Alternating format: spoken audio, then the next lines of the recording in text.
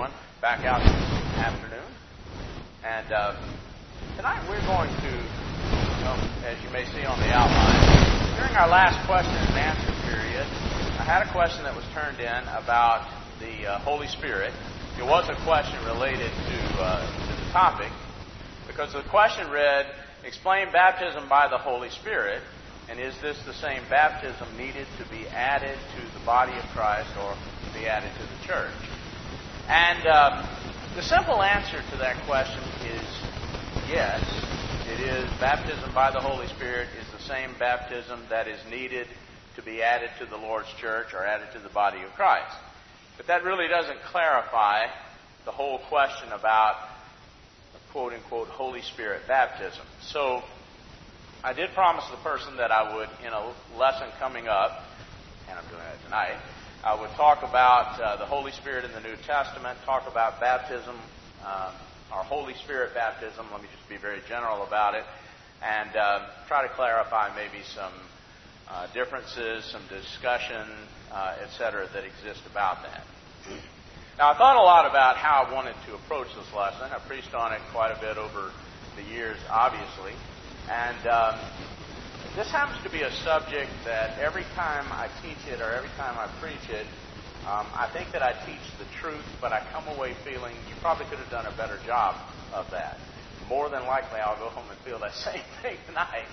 But I decided I would approach it a little bit differently than I have in the past. And anyway, going into it, I feel like it might be a better job that I'll do with it. That being said, let's take a look at it. I divided the lesson, as you can see in your outline, into two general categories, and that is and I'm talking about the relationship between Christians and the Holy Spirit. And if you'll notice, the first bold major section that we'll spend probably 2/3 of the time or so on is the relationship of the Holy Spirit to the Christians of the first century, and I mean that exclusively. That is, only to the Christians of the first century. When you're speaking of the Holy Spirit, I think the easiest way to determine exactly, as you're looking in the Bible, you're seeing different groups, different things happening, like the passage James read a moment ago, where Jesus talks about baptizing with the Holy Spirit, etc. Perhaps the easiest way to understand exactly what's going on with each group, what they had, what they got, what they could do, what they couldn't do, or to understand this relationship, it might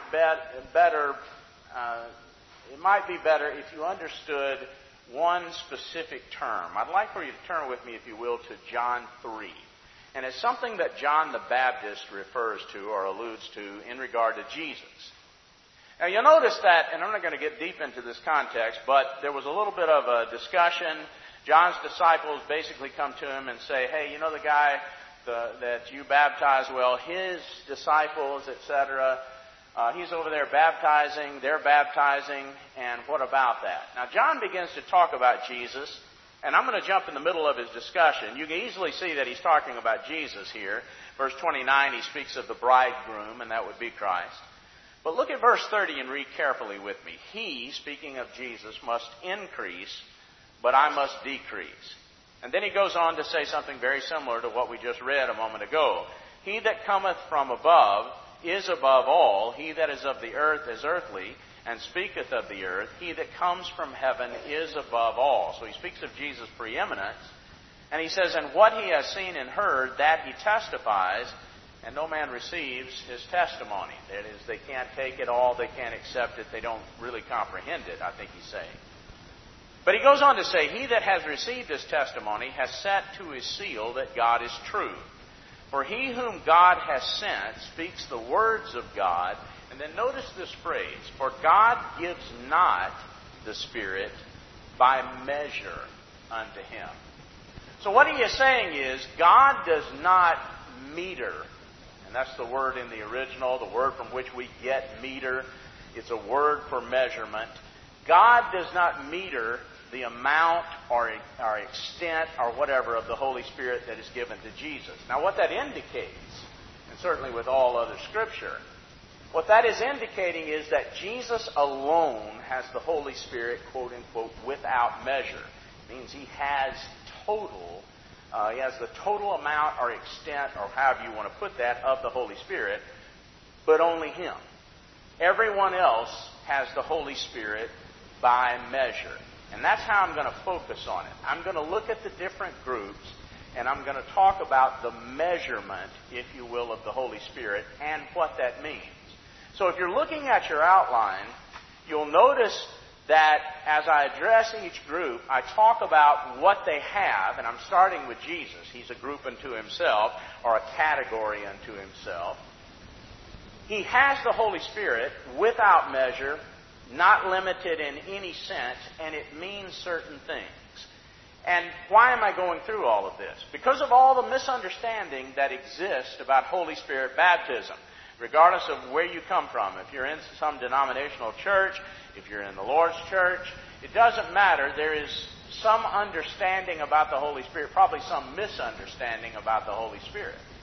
So when we look at Jesus, again we would say of Him, John 3 and verse 34, He has the Holy Spirit without measure. Now that gave Him then, and if you'll notice on your outline, I put several things down here of abilities that gave Him.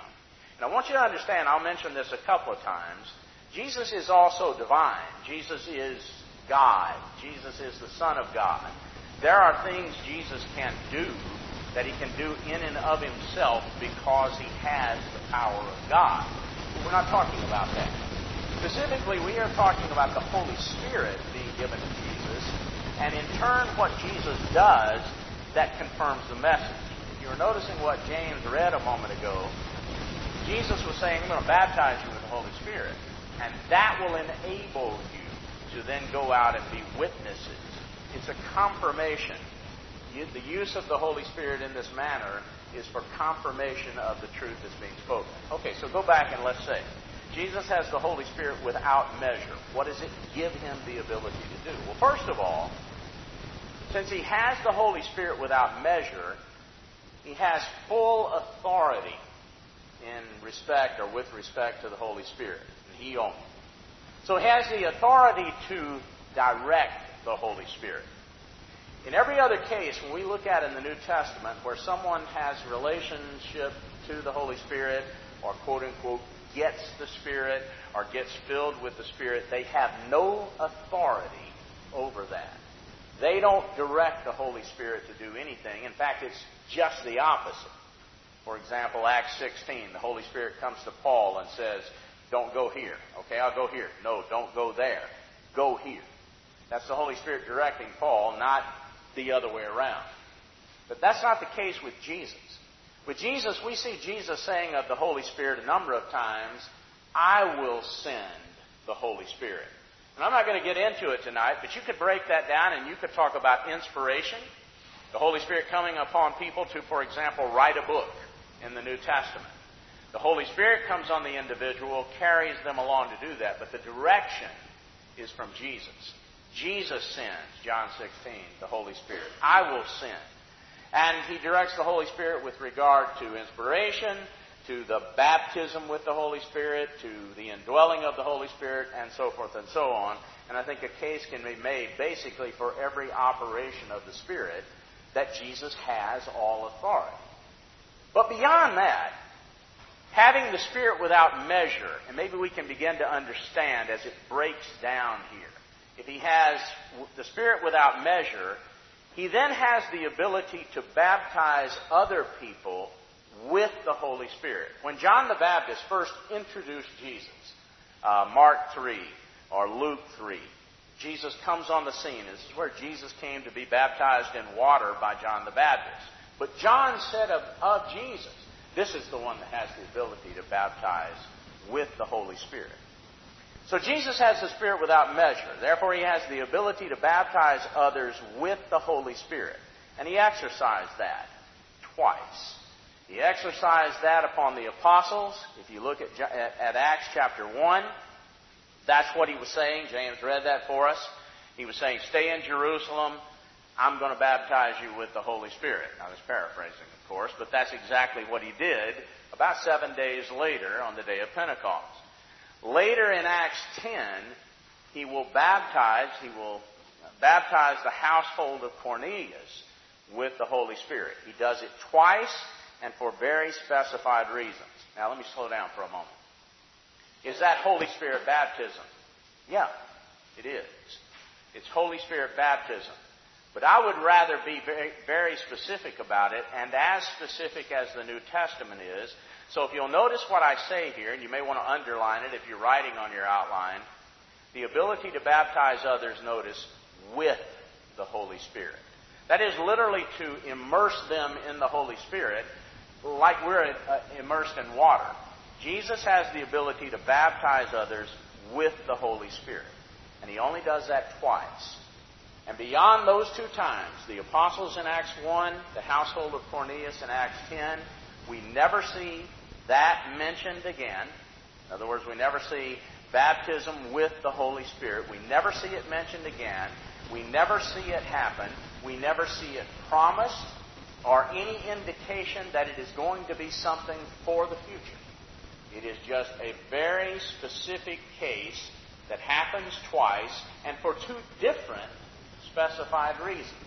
In the case of the apostles, for all of that ability to go into the whole world and carry the authority of Jesus, and in the case of Cornelius, to show the equality between Gentiles coming into the body of Christ or coming into the covenant with God to the Jews.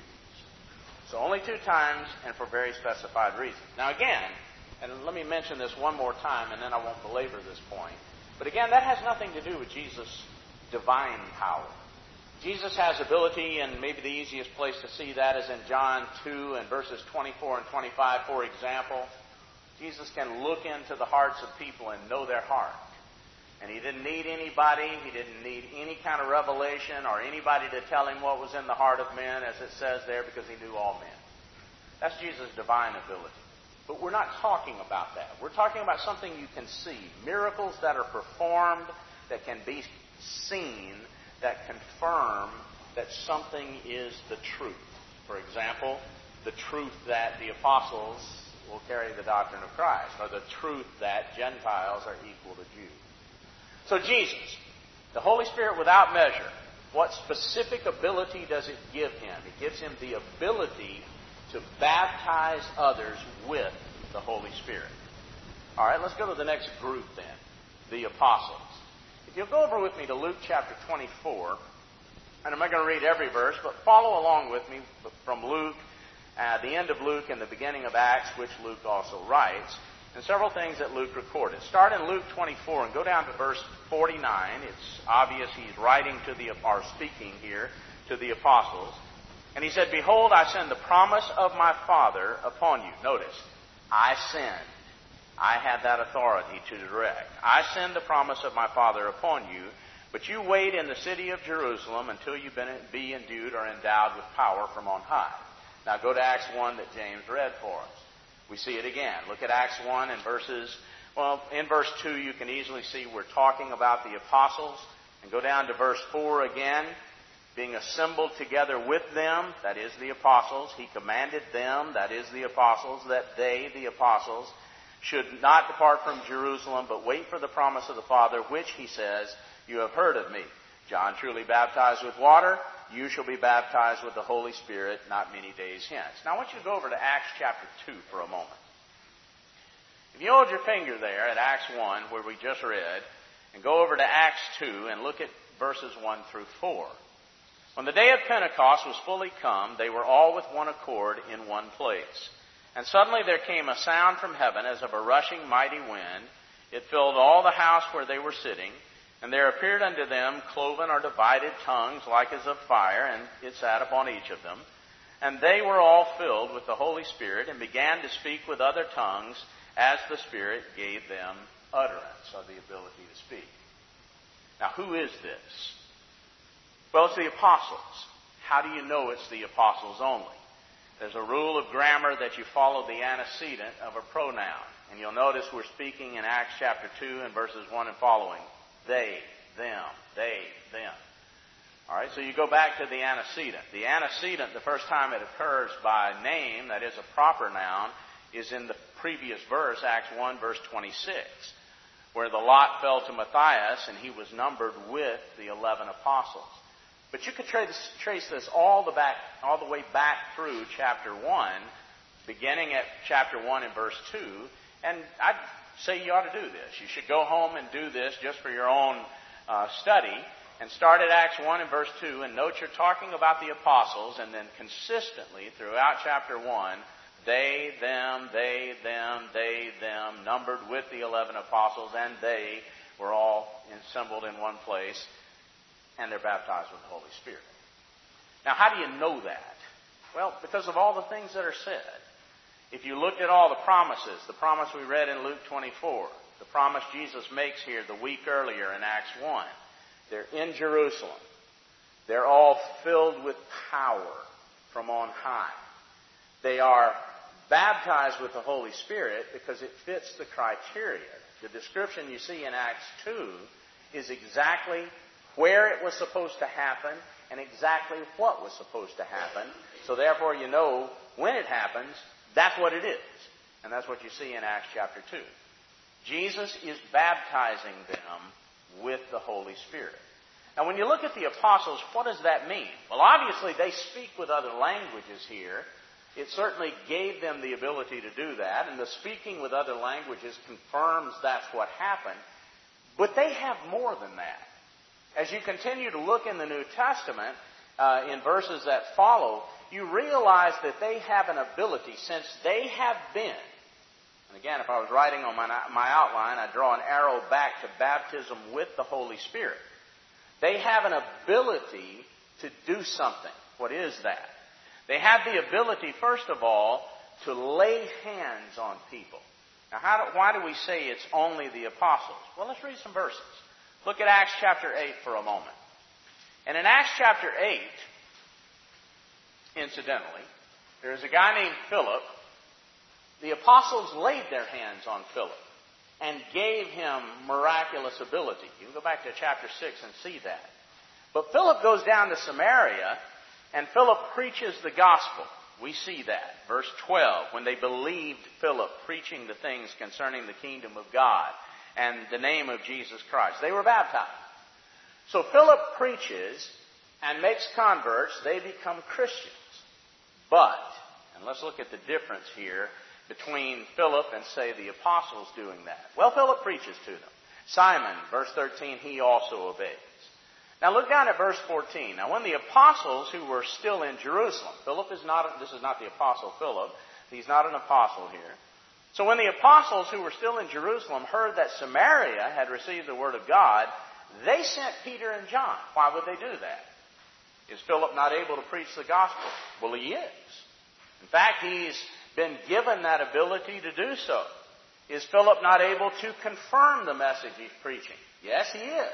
We see back in chapter 6 and we see here in chapter 8, he can do miracles to confirm the word. So why are the apostles being sent? Well, it tells us here. In verse 14, they sent Peter and John.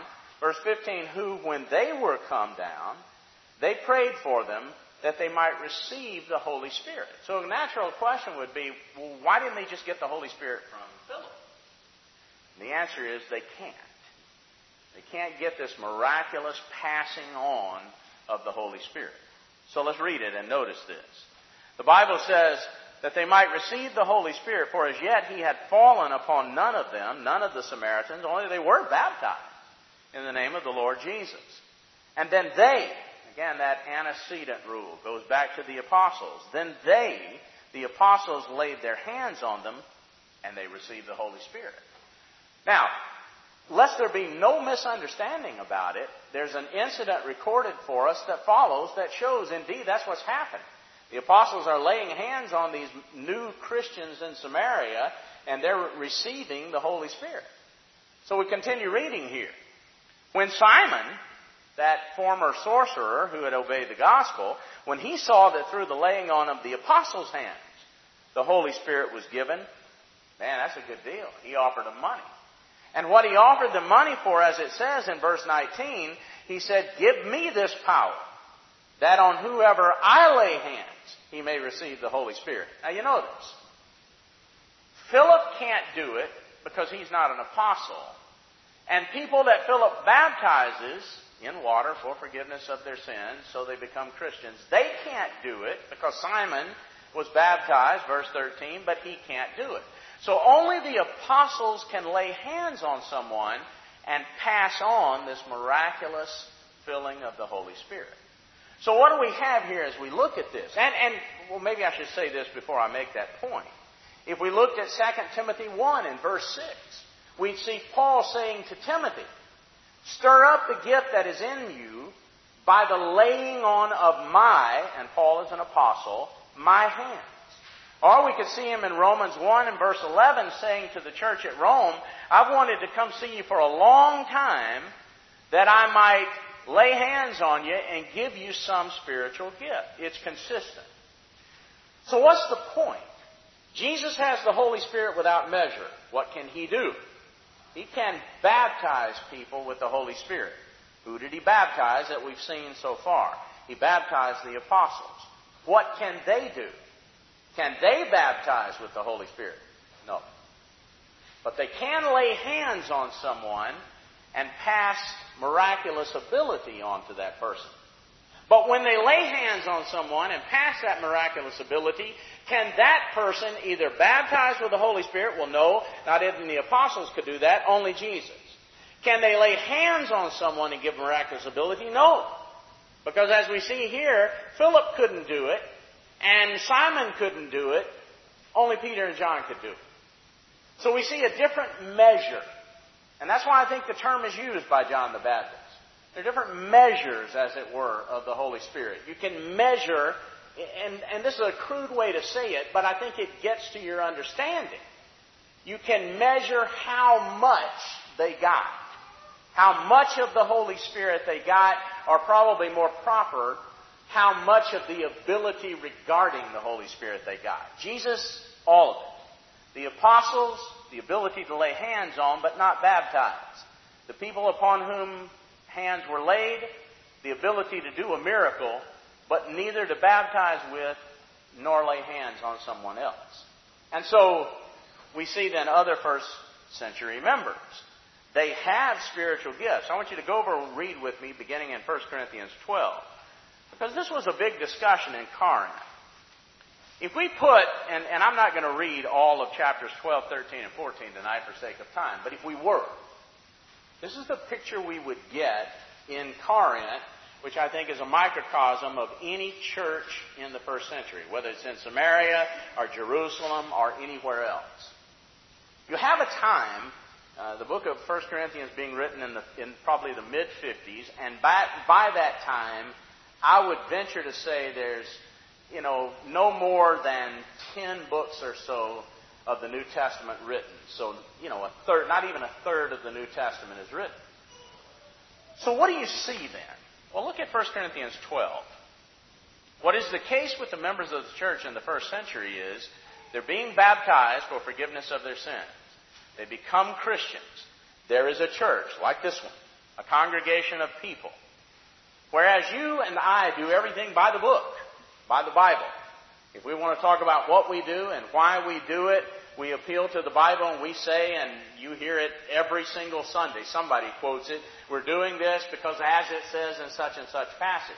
A lot of those passages that they appeal to weren't even written by the time 1 Corinthians is written.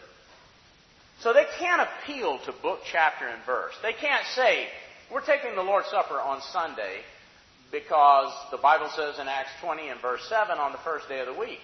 It would not even have been written. They can't say, we're taking the collection where you purpose from the heart, like I emphasized this morning, and putting it into the treasury. Because it says in 1 Corinthians 16, verses 1 and 2. Obviously, he's writing 1 Corinthians, so it doesn't say it yet. So where do they get all that? Where do they get the truth? And how do they back it up? Because A, you got to have the truth. We get our truth from here. We look in here and we say, oh, there it is. That's when Paul said so and so. How do we back it up? Same way. We back up what we say. You need to take the collection on Sunday. And we only do it on Sunday. Unlike a lot of other churches. Why do we do that? 1 Corinthians 16. We take the Lord's Supper on Sunday. We only do it on Sunday. Why? Acts 20, verse 7. But they don't have that. So let's look at what they do have. 1 Corinthians chapter 12 and beginning in verse 1. Now concerning spiritual gifts, brethren, I would not have you ignorant. You know that you were Gentiles, and you were carried away unto these dumb idols, even as others are led. And wherefore I give you to understand that no man speaking by the Spirit of God calls Jesus accursed, and that no man can say that Jesus is the Lord, but by the Holy Spirit. Now there are, and he begins to get into how you know all that, and how you confirm all that. Now there are diversities of gifts. That is, there are different kinds of spiritual gifts. Let's think about them for a moment. He'll name them. But probably when you say spiritual gifts, or you say gifts of the Holy Spirit, or miraculous gifts, people immediately begin to think of speaking with other tongues, other languages. And that's one. Or maybe healing. Somebody is sick. You know, for example, you can lay hands on someone and they're made well again, made whole again. That's another. But if you'll notice, Paul goes on to say there are differences of gifts. Quite a few of them, as a matter of fact. And he says, and there are differences of administrations. I want you to notice that in verse 5. But the same Lord. That speaks of authority, direction. Again, Jesus only having that. And there are diversities of operations, but it's the same God who works all in all. But the manifestation of the Spirit is given to every man, or each man, each one, to profit withal, the King James says. And that means to profit together with everybody. Okay, so what is he describing? He's describing a church in the first century. And this church in the first century would not have a Bible, not a New Testament, certainly not a completed one. And so they wouldn't have what you and I have, either to appeal to for doctrine or for confirmation of what we teach. But they would have the gifts of the Holy Spirit. And what he's saying is that each member there in Corinth, just like every member in Samaria, or every member in Jerusalem, or every member in Ephesus, or wherever it might be, every member has a single gift of the Holy Spirit. Now notice that. There is the manifestation of the Spirit, and it is given, and that's the way it literally reads, it is singularly given to everyone to profit withal. Now, notice verse 8. You can't miss this point. To one, that is to a single member, is given by the Spirit a gift, the word of wisdom. To another one, the word of knowledge by the same Spirit. To still another one, faith by the same Spirit. Again, to another one, gifts of healing by the same Spirit. To another one, the working of miracles. To yet another one, prophecy. To another one, discerning of spirits. To another one, still different kinds of languages. To another one, the interpretation of those languages. And do you get the point? Notice the hierarchy, if you want to call it that, or the table you could build. Jesus, all authority, total Holy Spirit without measure. Below that, apostles. Without measure? No. It is measured, metered. They are baptized with the Holy Spirit, and they have the ability to lay hands on someone and give a spiritual gift. The one upon whom the hands are laid, they get one single spiritual gift, and they can do that under the operation of God, by the total direction of God. They can do it as needed so that the whole church profits. Now, is it limited? That is that ever going to change? The answer is yes. Go to chapter 13. In chapter 13, well, let's back up and preface this. What's going on in Corinth then? We got this church and everybody's got a different ability. Everybody's got an ability, but it's different. Let's say if this were the church at Corinth, I could maybe, have a word of knowledge, but Montel would have a gift of healing. Ekong would have a gift of speaking in another language. And I began to look at that and I say, well, that's pretty cool what Ekong can do. I like to do that. And then that began to grow into, I want that gift. I don't like mine, I want his. And then somehow, for some reason, and I understand it, I think, because there's a fascination. Someone walks in the back door, and we have a lot of that here. Somebody can speak another language, we think it's cool. And we are inclined to say, hey, say something in so-and-so, We like it. And And I don't think it's any different 2,000 years ago. They liked it. And Paul is saying, hey, look, everybody's got a gift, and it's for everybody to come together.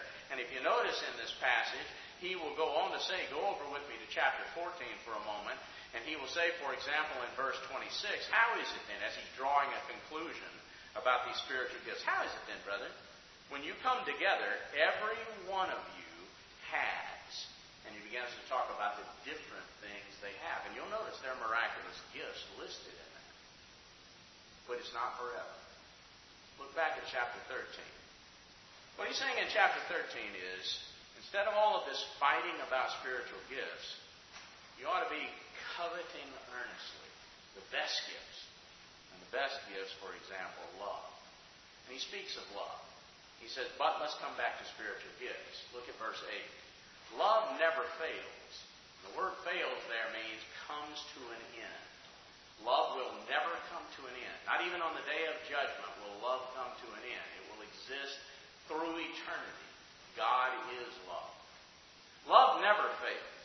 However, notice verse 8. While love doesn't come to an end, it doesn't fail.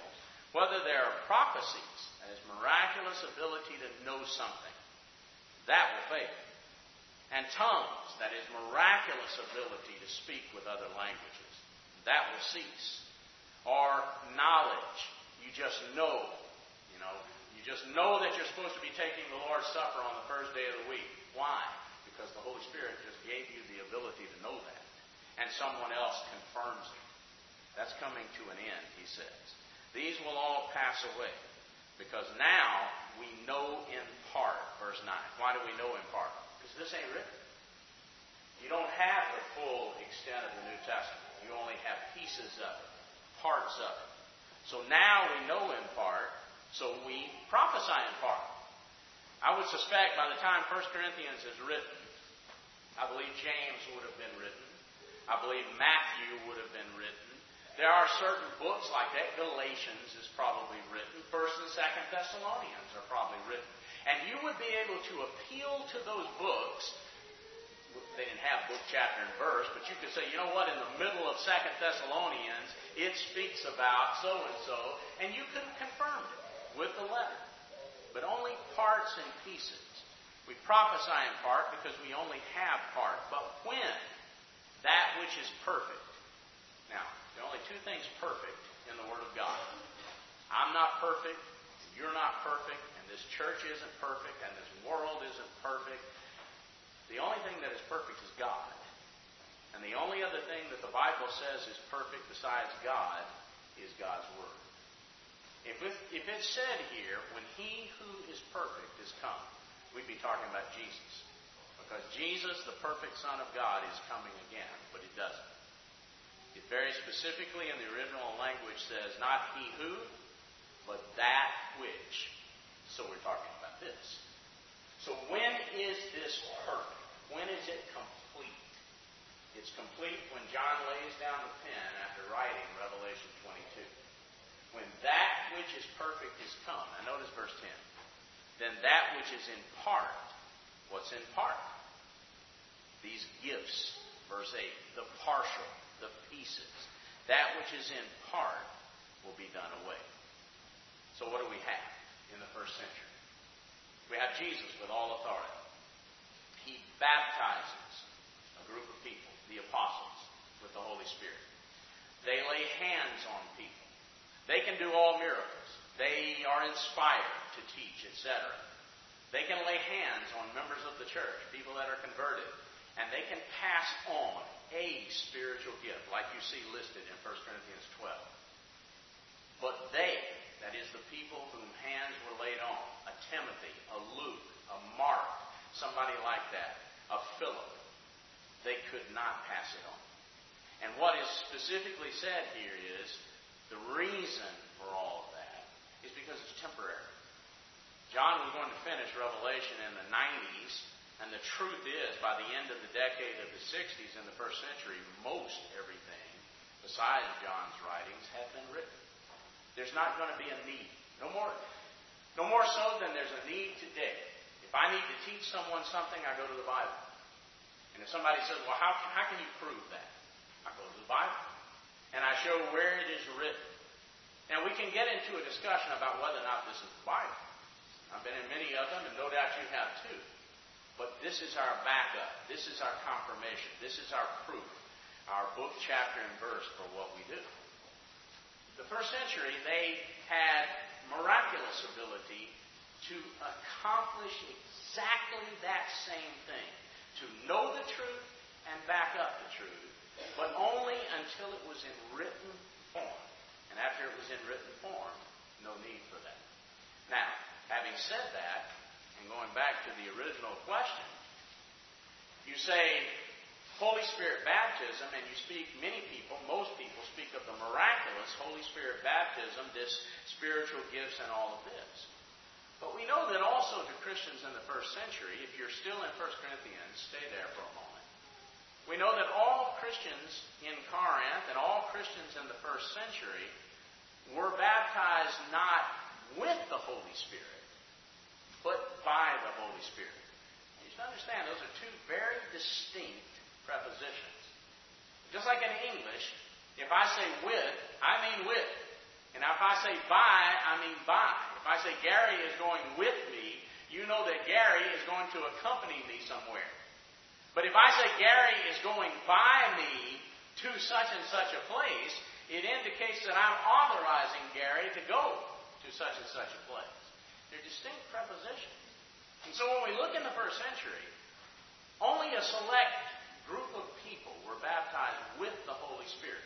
Jesus never said for everyone to go to Jerusalem and he would baptize them with the Holy Spirit. Never said that. He doesn't promise it. There's nowhere that it indicates that that would be the case. But, look with me at 1 Corinthians 12 again and start reading in verse 12. Paul says, as the body is one and has many members, and all the members of that one body being many are one body, so also is Christ. For by one Spirit. Now notice that. Not with. And that's distinctly different. By one Spirit are we all baptized into one body. Now that's exactly, in one sense, it's almost opposite of what happens in Acts 2. When you baptize someone with water, you immerse them in water. They go inside the water, if you will. When you baptize someone with the Holy Spirit, they're immersed in the Holy Spirit. They go inside, if you will, the Holy Spirit. It completely surrounds them, etc. That's being baptized with something. But if you're baptized by something, then that means that thing that is doing the baptism, the agent, is doing exactly the opposite. If I baptize someone, or let's say it like this, if someone is baptized with water, that person goes into the water. But if that person is baptized by Michael into the water, then he's baptized by me with the water. Now that's what's happening in this case with the Holy Spirit. The Holy Spirit is doing the baptizing. In the first case with Jesus in Acts 2, Jesus is doing the baptizing. And what he's baptizing people with, the apostles, is the Holy Spirit. But in this case, the Holy Spirit is doing the baptizing, and where he is baptizing people into, if you will, is the body of Christ. Read verse 13. For by one Spirit are we all baptized into one body, whether we be Jews or Gentiles, bond or free, we've been all made to drink into one Spirit. There's a total difference there. So, I think I'm going to close with that. You can look on your outline. I also noted the indwelling of the Holy Spirit. I'll save that because I know Wes and I are going to come back and discuss that. But if you look here, and we'll stop right here and just go back to the original question. Holy Spirit baptism. Is that the baptism of the Holy Spirit putting one into the body of Christ? Well, if you say specifically baptism by the Holy Spirit, then that's what it is. But if you say baptism with the Holy Spirit, that's totally different, as we discussed earlier. I don't know if that, I'll probably go away from this and say, boy, you could have done a better job at that. But nonetheless, that is sort of a complicated issue, and yet at the same time, maybe it keys upon that term, the measure of the Holy Spirit. To ask yourself the question, how much, it's crude, but it makes the point. How much did someone get? And more importantly, what ability did it give them? And we begin to sort it out. If you're here tonight and you're not a Christian, you're not a child of God, but you know that Jesus is the Son of God and you want to confess Him as so. If you're willing to give your life to Jesus and do anything and everything He wants you to do, if tonight you'll be baptized, your sins will be forgiven. Maybe you're here and you've done that, and you look at your life and you say, I need to do a better job of worshiping my Master every day in my life. I'd like to ask for prayers of people here to help you with that. Please come while we stand.